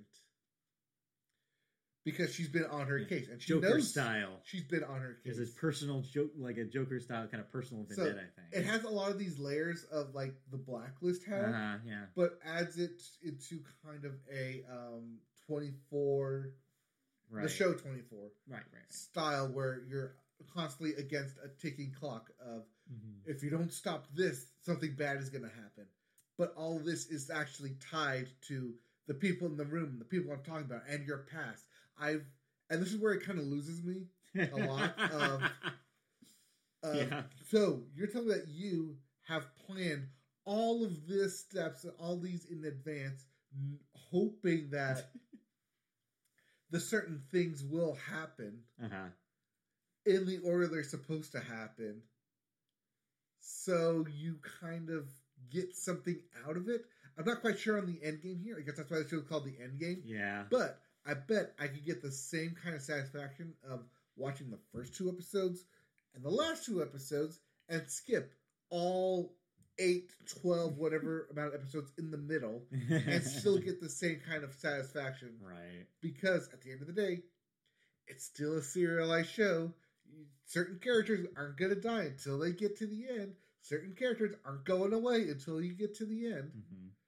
So, how much of this is actually puzzle-based, slowly, ever so slowly, unwrapping the mystery of these mystery boxes to, I just want to know what happens at the end. Yeah. Okay. I'm not going to watch the whole thing of this. Like I said, I could probably get the same satisfaction of, I watched the first 2 episodes, I'm just going to wait till the finale and just watch the last 2 episodes and say, oh, that's how it all plays together. Right. Okay. All right. I mean, yeah, it sounds like it's a network version of something that, we've seen a variant on, streaming services recently. It's just that it's the network trying to make a more basic version of the same idea. Yeah, but is it a basic version or is it a watered down version? Yeah, that might actually be a better word for it. All right. Anyways. All right, let's get into we actually both watched. Yeah, or at least 90% of. Let's start with that one. Right. So last week, or 2 weeks ago, we mentioned that we were in the process of getting through Genius, which is the Kanye West documentary on Netflix. It is a 3-part series. We kind of introed it last time by talking about that. Yeah, it's this guy who met Kanye West at a young age, decided to follow him around in his up and coming rap career and see where it took him and see how big that he got, where he got with it. Well, and kind of what it ended up being is this huge hours upon hours thing that kind of takes you from the beginning to current day, more or less. And I say more or less because in the actual process of watching this thing, it feels like it was mostly about the first couple years and then really grasped at straws after that. So it's broken up into three episodes. Yeah. The first episode is how the director met Kanye and followed him around through about 2000 when he got signed his first major record label deal. Yes. The second episode is everything that happens between signing that first record deal and the release of the first album and him following him around. Right. And then by the time that's over, you've gone through 2 episodes, about an hour 20 of between Kanye West at 19 and Kanye West at 22, 23-ish. More or less, yeah. More or less. Like a 5-year period compressed into about 40 minutes. The problem is that they're trying to squeeze this into 3 episodes. And the third episode is everything from him winning his first Grammy Awards up to now, to 2022. And it's a lot. And it's a lot to compress and take apart. And he tries to pin everything on two big events. Yeah. The first one being the car crash he got in, which basically derailed his career for a bit, and no one wanted to take a shot on him. Right. So he had to write his own, stuck to writing beats and writing his own music and being his own hype man. And the second major event is the death of Kanye's mom, Donda. Right. Those are the two big events, at least in the documentary, that points to the turning points in Kanye's life. Yeah. And we more or less knew that going in because if you followed his career, that is the case. Those are kind of demarketors, of where his career took a turn. But there's so what I will say is I feel two ways about this whole project. On the positive side, there's a lot of incredible footage on here, and there's a lot of things that remind you, oh, that's right, this guy did have a vision. This guy did have talent. There was a real energy to those early songs. There's a real energy to the entire project of The College Dropout. And it reminds you, it's yeah, you know what? That was a great record. And then he did make a few more great records after that. It's a good way to remind you, oh, cool. And a lot of the footage is a real neat behind-the-scenes peek into what it was like in that era. It's a weird 90s, early 2000s time capsule. It is a 2000s time capsule, for sure, because it's not just about Kanye. It's also a real neat version of what hip-hop was at that era. All of the names you'd expect to see show up, except for Eminem. But I guess they were in different circles. He comes up in conversation. But yeah, you get to see an early Common. You get to see an early Jay-Z, not early, mid-career Jay-Z. You see an early John Legend. Yeah, you see early John Legend in there because Kanye was the guy who discovered him. Fun fact. It's just an interesting little piece of time. And so I think that there's a lot of very valuable, fascinating footage in this thing. A lot of the behind-the-scenes studio stuff is cool. I also got a huge kick out of when they go to the diner and see those UCLA kids studying. And they're just being like, remember this guy, pointing at Kanye. Remember this guy. He's going to be the next big rapper. And the students are just I'll believe it when I see it. They're these weirdos that are trying to, we're just trying to study here. And so it's some fascinating footage that they were able to capture as part of this. And I'm glad that this documentary is a vehicle for that footage. On the other side, though, and on the negative side, I think that the project got out of this guy's hands. And I think he knows it. I think that he realized by the end of it that there maybe, the footage was there, but weaving it together into a comprehensive story with the gaps in between, specifically gaps when he literally wasn't talking to Kanye, makes it really difficult to feel consistent, and it makes it, the third part specifically, feel really bumpy. Yeah, the director does narrate this all the way through about his interactions with Kanye, but you're right. By the time you get to the third episode, his interactions with Kanye are very few and far between, and he acknowledges that. Yeah. And he says, I have my own life here. I was doing these other projects. Yeah, and occasionally he'll even show footage of his own family stuff, and it's a very interesting take because a lot of people are probably gonna watch this and be like, "Why do I care? Why do I care what this guy's family was like? Why do I care about his father? This is not the story I'm tuning in for. Tell me more about Kanye." But it's interesting that he does try very hard to link that into the overall story by the end, and really try to say oh no, this story. Try to wrap it up at the very end and be like, oh, the story is really about all of these things. It's really about oh, God was showing us the way the whole time. Link it back to the religion angle, and it's I see what he's trying, but it definitely feels like a director who is desperately trying to pull together all these disparate parts and make one thing out of it, when it was clearly a lot of things happening at once. That being said, at the end of it, it does feel the feel of it also feels like the feel of the trajectory of Kanye's career, right? Because that period that the third episode covers, was also incredibly tumultuous. So it's incredibly tumultuous documentary for an incredibly tumultuous period of his career. Does have a weird poetic justice to it, you know? I do feel like he spent the first 2 episodes trying to get you to remember how good Kanye was, where he came from, why he struggles, why he's always like hustling and putting stuff out and trying to be the best. Right. And then you get to the 3rd episode, it's like, but then there's all this recent history stuff, and it's like, do you remember Kanye in the Good Light? Yeah. Like, this is why we put it out in a weekly episode, so you can get the 2 weeks of good Kanye before you get to the, all right, here's probably what you actually wanted to tune in for.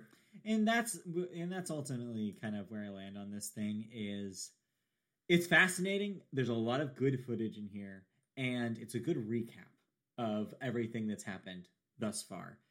But by the end of it, and this was going to happen no matter how he tried to spin this story, but the way that this story was always going to end is feeling like a fall from grace.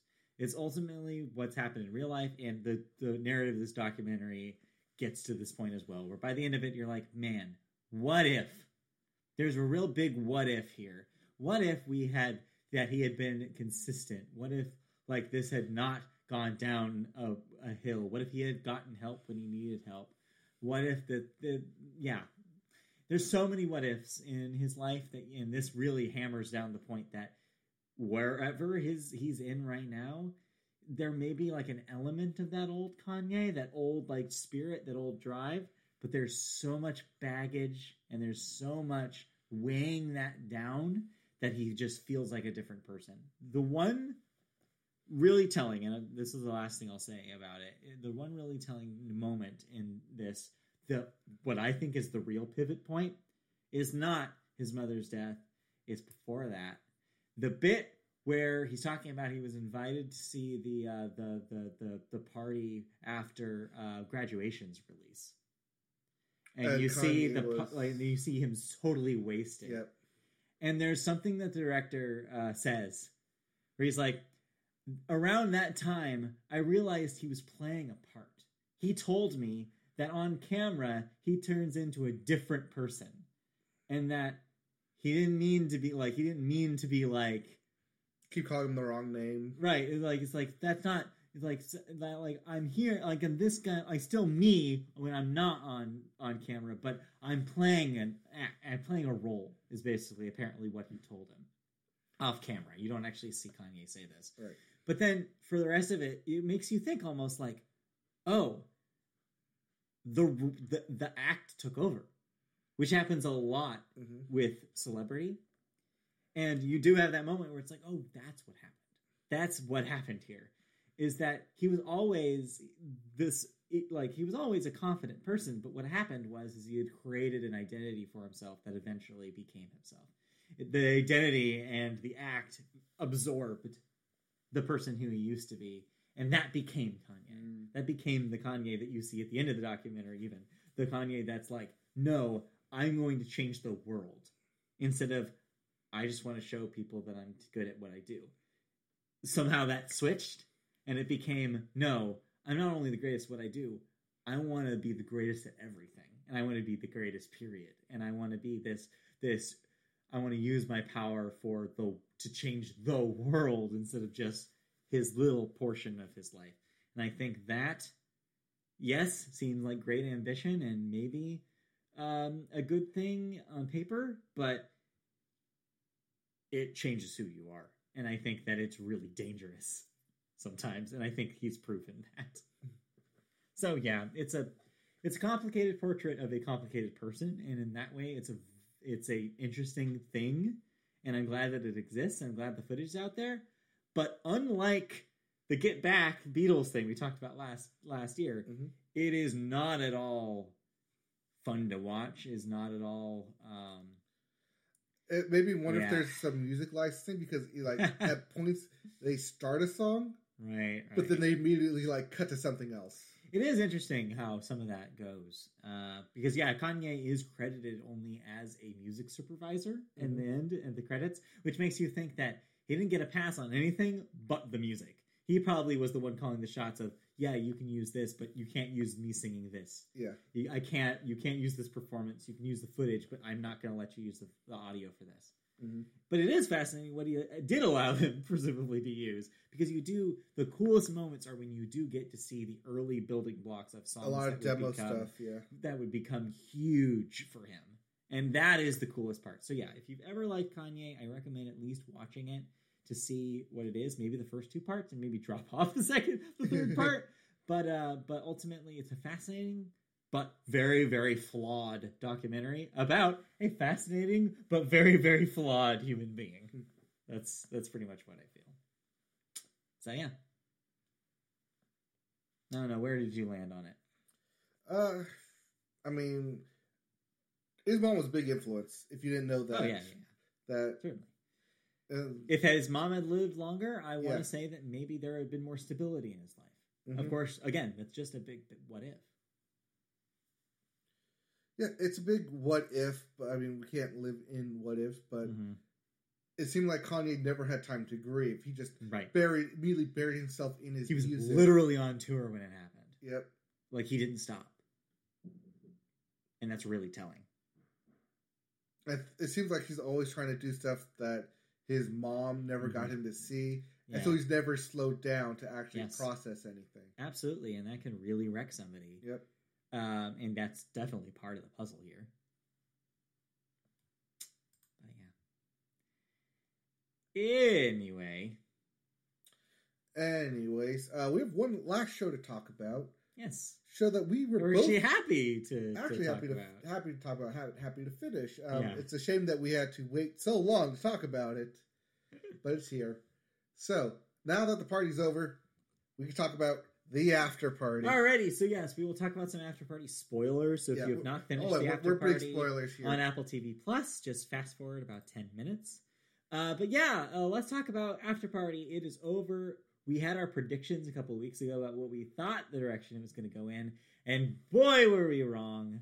We have a culprit, and it was not who we thought it was going to be. No, but I did get some of our predictions right. Yeah, some of them ended up being correct. You were right about the water breaking and the wig, and you were right about the cause of the wig. Yep. But ultimately, the big reveal ended up kind of being a fake out, and surprised me, but it does make sense. Yeah. Did it make you go back and watch the episode? No, I didn't watch the full episodes again. Okay. But I trusted that the little scenes that they showed were accurate. Yeah. And yeah, I think that the interesting thing about this is that it works really well as a murder mystery just as much as it works as a comedy and an experiment in genre. It's all three of those things because, yeah, it's right. Wanted you to pay attention to subtle differences between the stories, and that's where you could devise who actually did it. Mm-hmm. And the show breaks that down for you in the finale and shows you, like, yeah, if you paid attention, you would have noticed that these scenes all line up except for this one version of the story, and it ends up being, well, we can tell you, it ends up being Jasper who does it, and they explain very well about why it was him. He was the one with the strongest motive, you could argue. And it makes sense at the end that it was like, oh, yeah, of course. I thought some of the little details were great, like the one with the phone. Right. And then the entry on the different side. Yes. I think the biggest reveal for me was the door, the mirror. Yes. The hiding door. Hiding in the closet in the perfect time. It all comes together. It all really came together at the end. I was really surprised. Looking back, I think the weakest episode was probably the backstory episode with Cop, with Tiffany Haddish's character. Yeah. I feel like it's not super necessary. I think you could have done that in a very small, like in a much smaller recap, and had the same effect in the final episode. Because ultimately, that big, like that final stinger at the end, where it's like, oh yeah, the dude who used to make fun of her came back. Not super necessary. Like that whole angle, like. I guess it makes her character a little bit more fleshed out, but not enough to really feel relevant enough for the story. I liked everything else, though. I don't think that episode's necessarily good for the story, yeah, but probably good for the universe because it did get picked up for a second season. Yes, that is and key. Tiffany Haddish is the one returning. It does make you think that they maybe, once they've had like an idea of like, oh, we could do more of this, maybe they were like, let's set up this character Let's so do we a can one-off continue in here. this universe, even though no one else will return, more or less. Also, Right. it does potentially set up that you could see at least one character come back. Yes. But we'll see if that actually happens in the second season. But no, overall, I still think it was a great show. It's a whole lot of fun to watch. It has a satisfying conclusion. And yeah, every experiment they did with genre was fun. Yep, all the different ways to do genre on the same scene. It's one of my favorite things to see in Yeah. film is you take the same concept and you just flip different genre skins on it and Right. not only just make it sense, but make it all fun, make it all entertaining, make everyone have a point of view, and that was Yeah. great. Yeah, no, it's a lot of fun, and it's so funny. So if you have Apple TV Plus, please give it a watch while you're waiting for Ted Lasso to come back. It is a great show to keep you occupied. So absolutely, 100% recommend on Yep. the after party. We may talk about it at the end of the year. Oh, I know it's early, but Absolutely, it will return. All right, let's move on into, now that we're done with our thoughts, let's move on into some cancellations and renewals. all right. What am I no longer watching? Stars is renewing Hightown for a third season. Fox is bringing back Next Level Chef for a second season. Netflix will bring back the Cuphead show for a second season. And as we just talked about, Apple TV Plus bringing back the After Party for a second season as well, with Tiffany Haddish returning.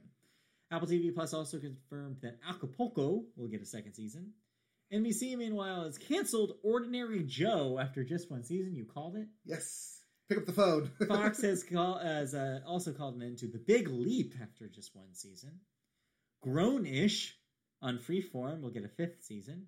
Never Have I Ever, its fourth season will be its finale on Netflix. Vikings, Valhalla will get a third season on Netflix. Power Book 4, Force will get a second season on Stars. Domina on Epix will get a second season there.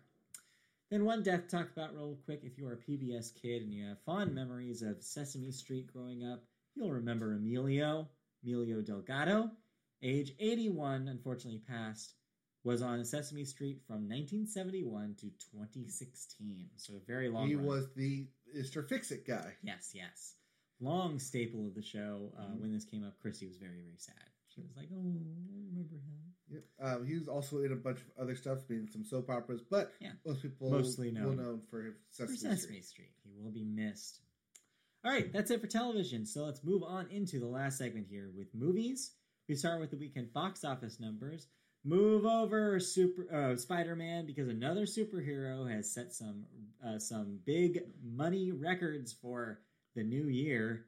The Batman is your big number one this week with a $134 million debut. I believe that is the third biggest in the post-pandemic era. Right. Impressive. Yeah, Impressive I debut. think I saw it's like had the second biggest Monday. Yeah. Following the weekend. Not bad at all.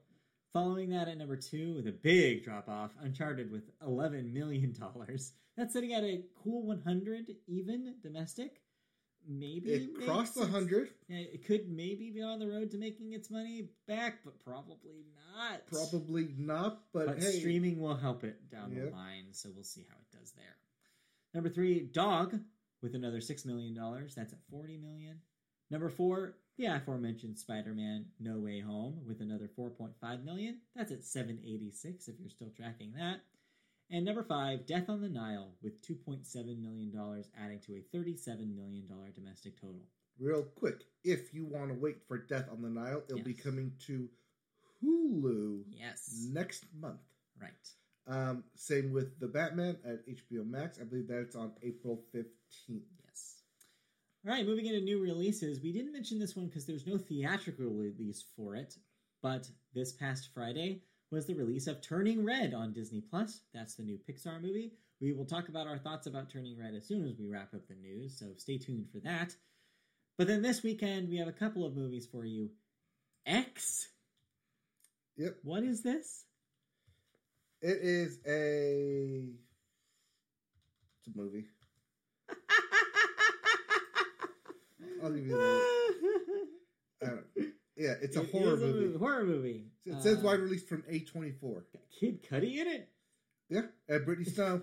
All right, sure, whatever. It's from A24, so it could be a good horror movie. I see. In 1979, a group of young filmmakers set out to make an adult film in rural Texas, but when their reclusive elderly hosts catch them in the act, the cast find themselves fighting for their lives. That's an interesting premise. So, Blair Witch Project meets Amityville Horror. Yeah, sounds like it. Neat. Also this week, Uma. Uma? I believe it's Uma. Synopsis. Uma? Yeah, synopsis for this one. Amanda and her daughter live a quiet life on an American farm, but when the remains of her estranged mother arrive from Korea, Amanda becomes haunted by the fear of turning into her own mother. So a little bit more of a thriller vibe here. Sandra Oh in this one. Yep. Not the only Sandra Oh film out. No, we'll get there. Those are your new releases this week. Moving on to movie news. Oh boy, this one is a doozy. Time to talk about Disney. Specifically, talking about what Disney doesn't want people to say. They don't want you to talk about Bruno. But also, they don't want you, at least in the state of Florida, to say anything about being gay. We moved to Florida. All right. So this is the crossover between political mess and movie news. In a memo sent out in response to Florida's Don't Say Gay bill, which real quick, if you're not familiar with it, is basically a bill that bans the talk of homosexuality in schools, specifically schools with young children. The Florida lawmakers suggested that this would be best to keep out of schools and make it a family-only discussion. Not only that, but if a student comes out to a teacher or faculty member, that they have 1 week to report to that kid's parents that they are out. Yeah. Otherwise, they could be fired. Right. It's just, it's embarrassing. It's awful. It sucks. And always, obviously, here at the Media Boat Podcast, we think this is bullshit. But anyway, who doesn't unfortunately feel that this is bullshit is the CEO of Disney, Bob Chapek, as he was shown to have in the past supported the lawmakers who passed this bill in the state of Florida. In response, in this memo, he stated that, quote, the biggest impact the company can make, quote, in creating a more inclusive world is through the inspiring content we produce, end quote. Of course, the internet took this ball and ran with it. People talking about hypocrisy, talking about the only thing that really does make a difference politically these days is political donations and money. So the fact that you're saying, yeah, in our art we say what we really mean, that's actually bullshit if you don't actually speak with your money as well. It's also bullshit if your art doesn't reflect it. So, of course, as you know, plenty of LGBTQ plus whatever you are, identity-wise, are employees of Pixar and Disney Studios. So, of course, they also were vocal this week in talking about the disparate opinions here. They allege Disney and corporate executives have demanded cuts from nearly every moment of overtly gay affection in their films, which has led to only a tiny handful of LGBTQ characters to feature in Disney feature films.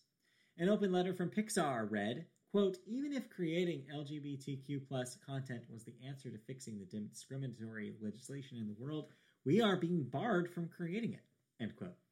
The employee letter also demands Disney withdraw financial support of all legislators who supported the Don't Say Gay bill and, quote, take a decisive public stand, unquote, against the legislation and bills like it elsewhere in the country.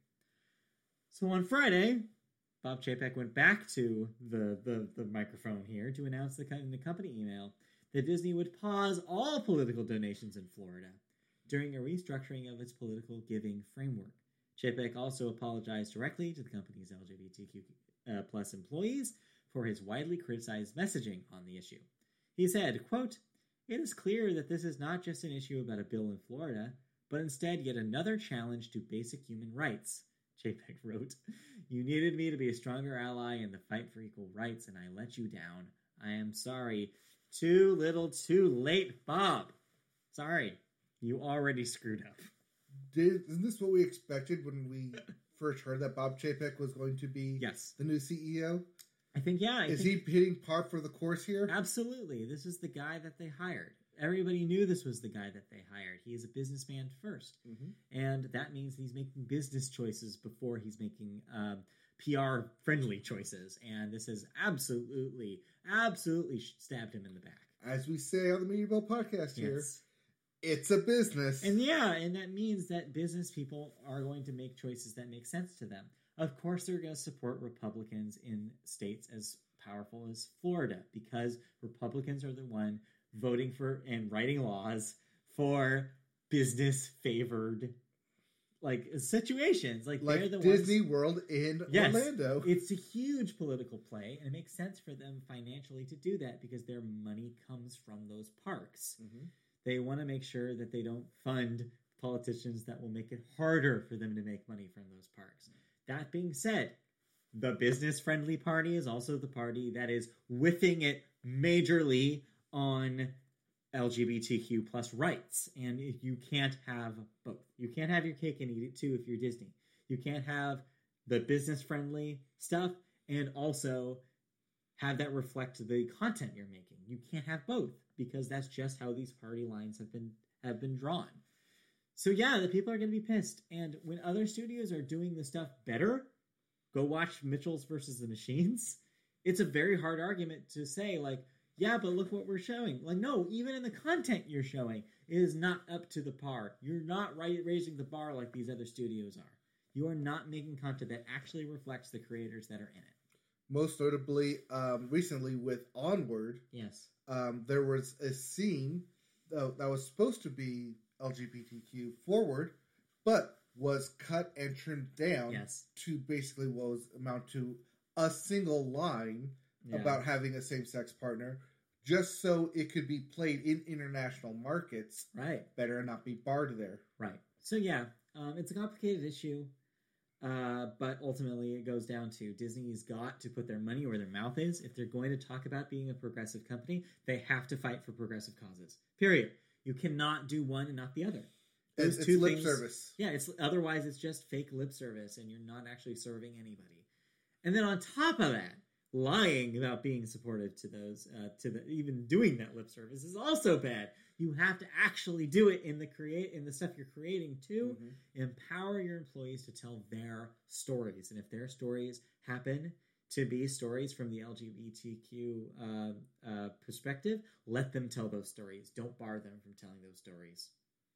We'll talk about that when we talk about Turning Red, because that also mentioned it. But we'll get there. Wrapping up our stories here is a little bit of an update about Warner Brothers going forward into 2023. They have shifted a bulk of its films out of this year, 2022, citing a need for further visual effects shots that need to be finished. Most of the films moved are, of course, effects-heavy films, requiring 2,000 plus shots that need to be finished since production picked up for those movies back in 2021. The DC League of Super Pets, which has been massively marketed ever since Thanksgiving, gets pushed back from May 20th to July 29th.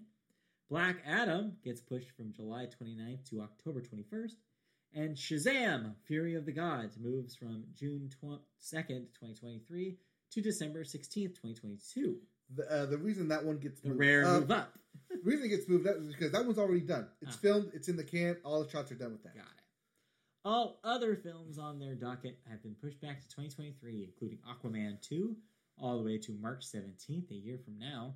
The Flash to June 23rd. Meg 2, is that the sequel to the Meg, the big shark movie? Yes. Okay. To August 4th, and their Wonka movie to December 15th. Yep.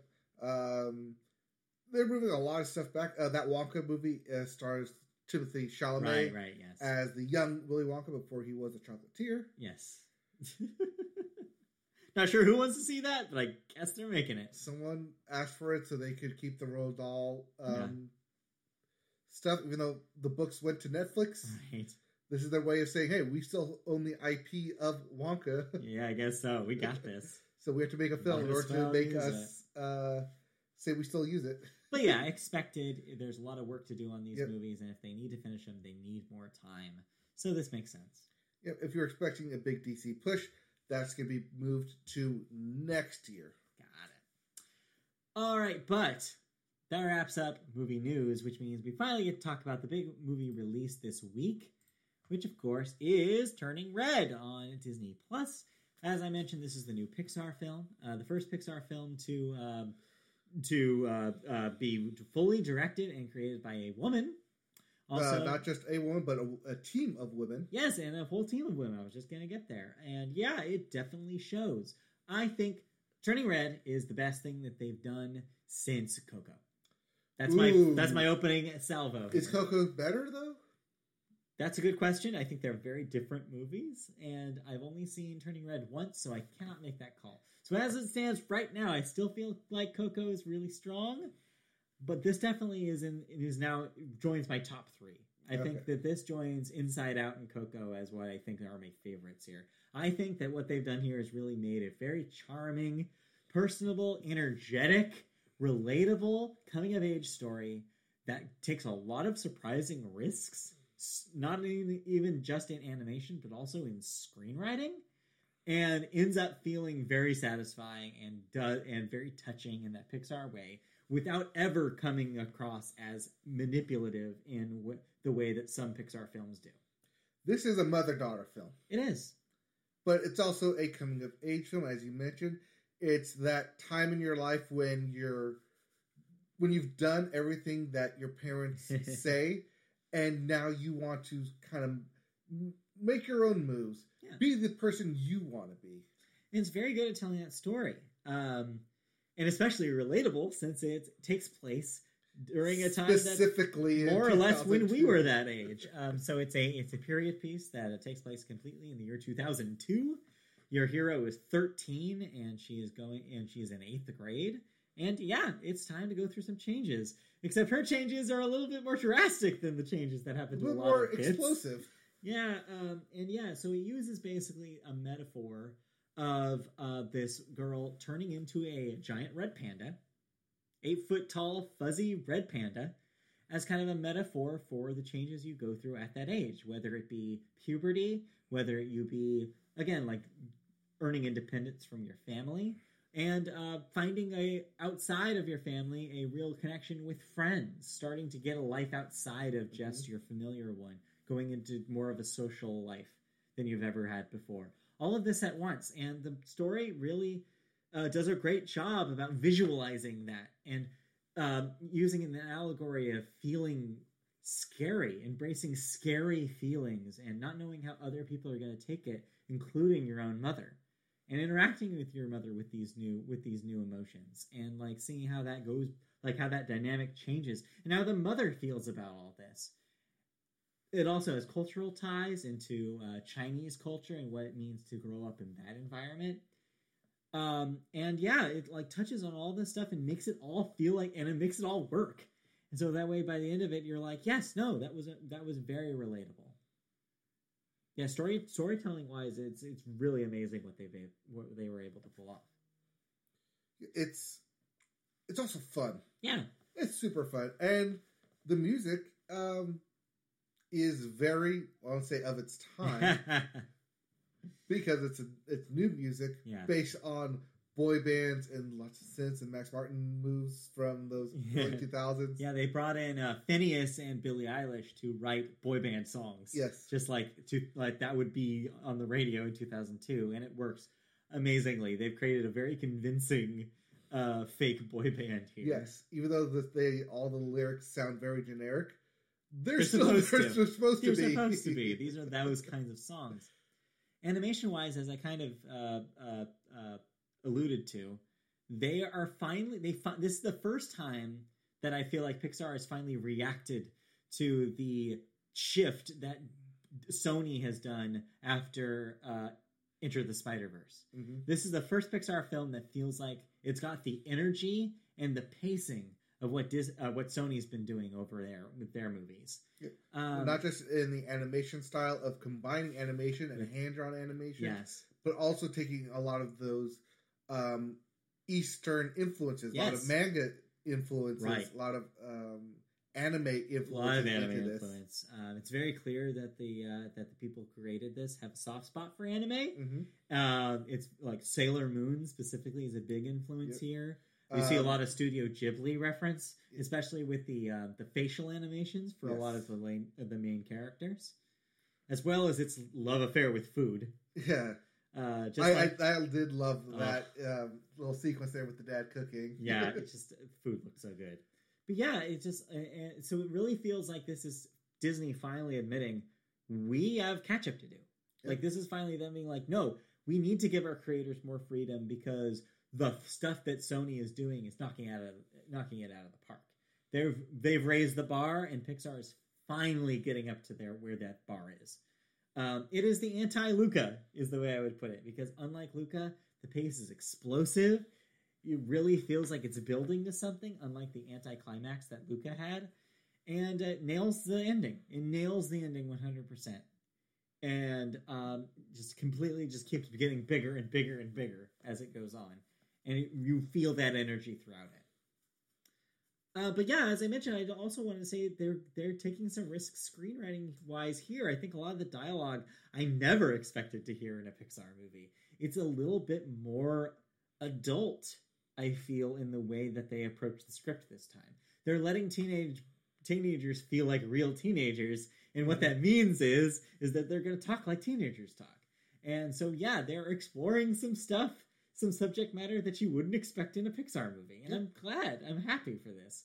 Because I think when you especially compare it to Inside Out, which has a protagonist that's maybe a year or two younger, like 11. I think she's supposed to be like 11 in that film. I think it's supposed to be 12. 11 or 12.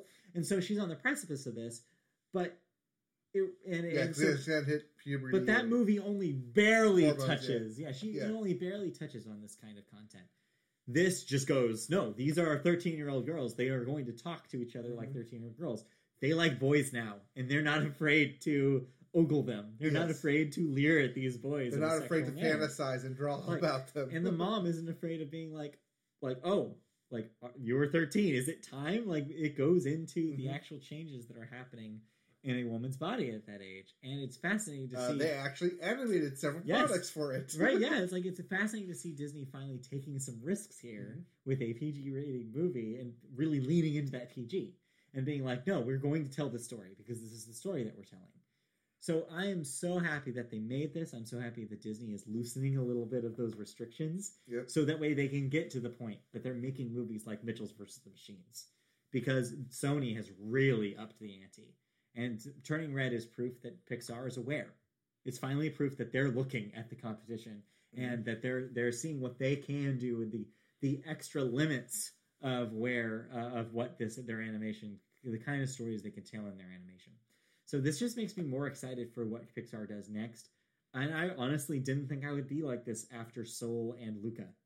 I thought Soul was good, but it had baggage.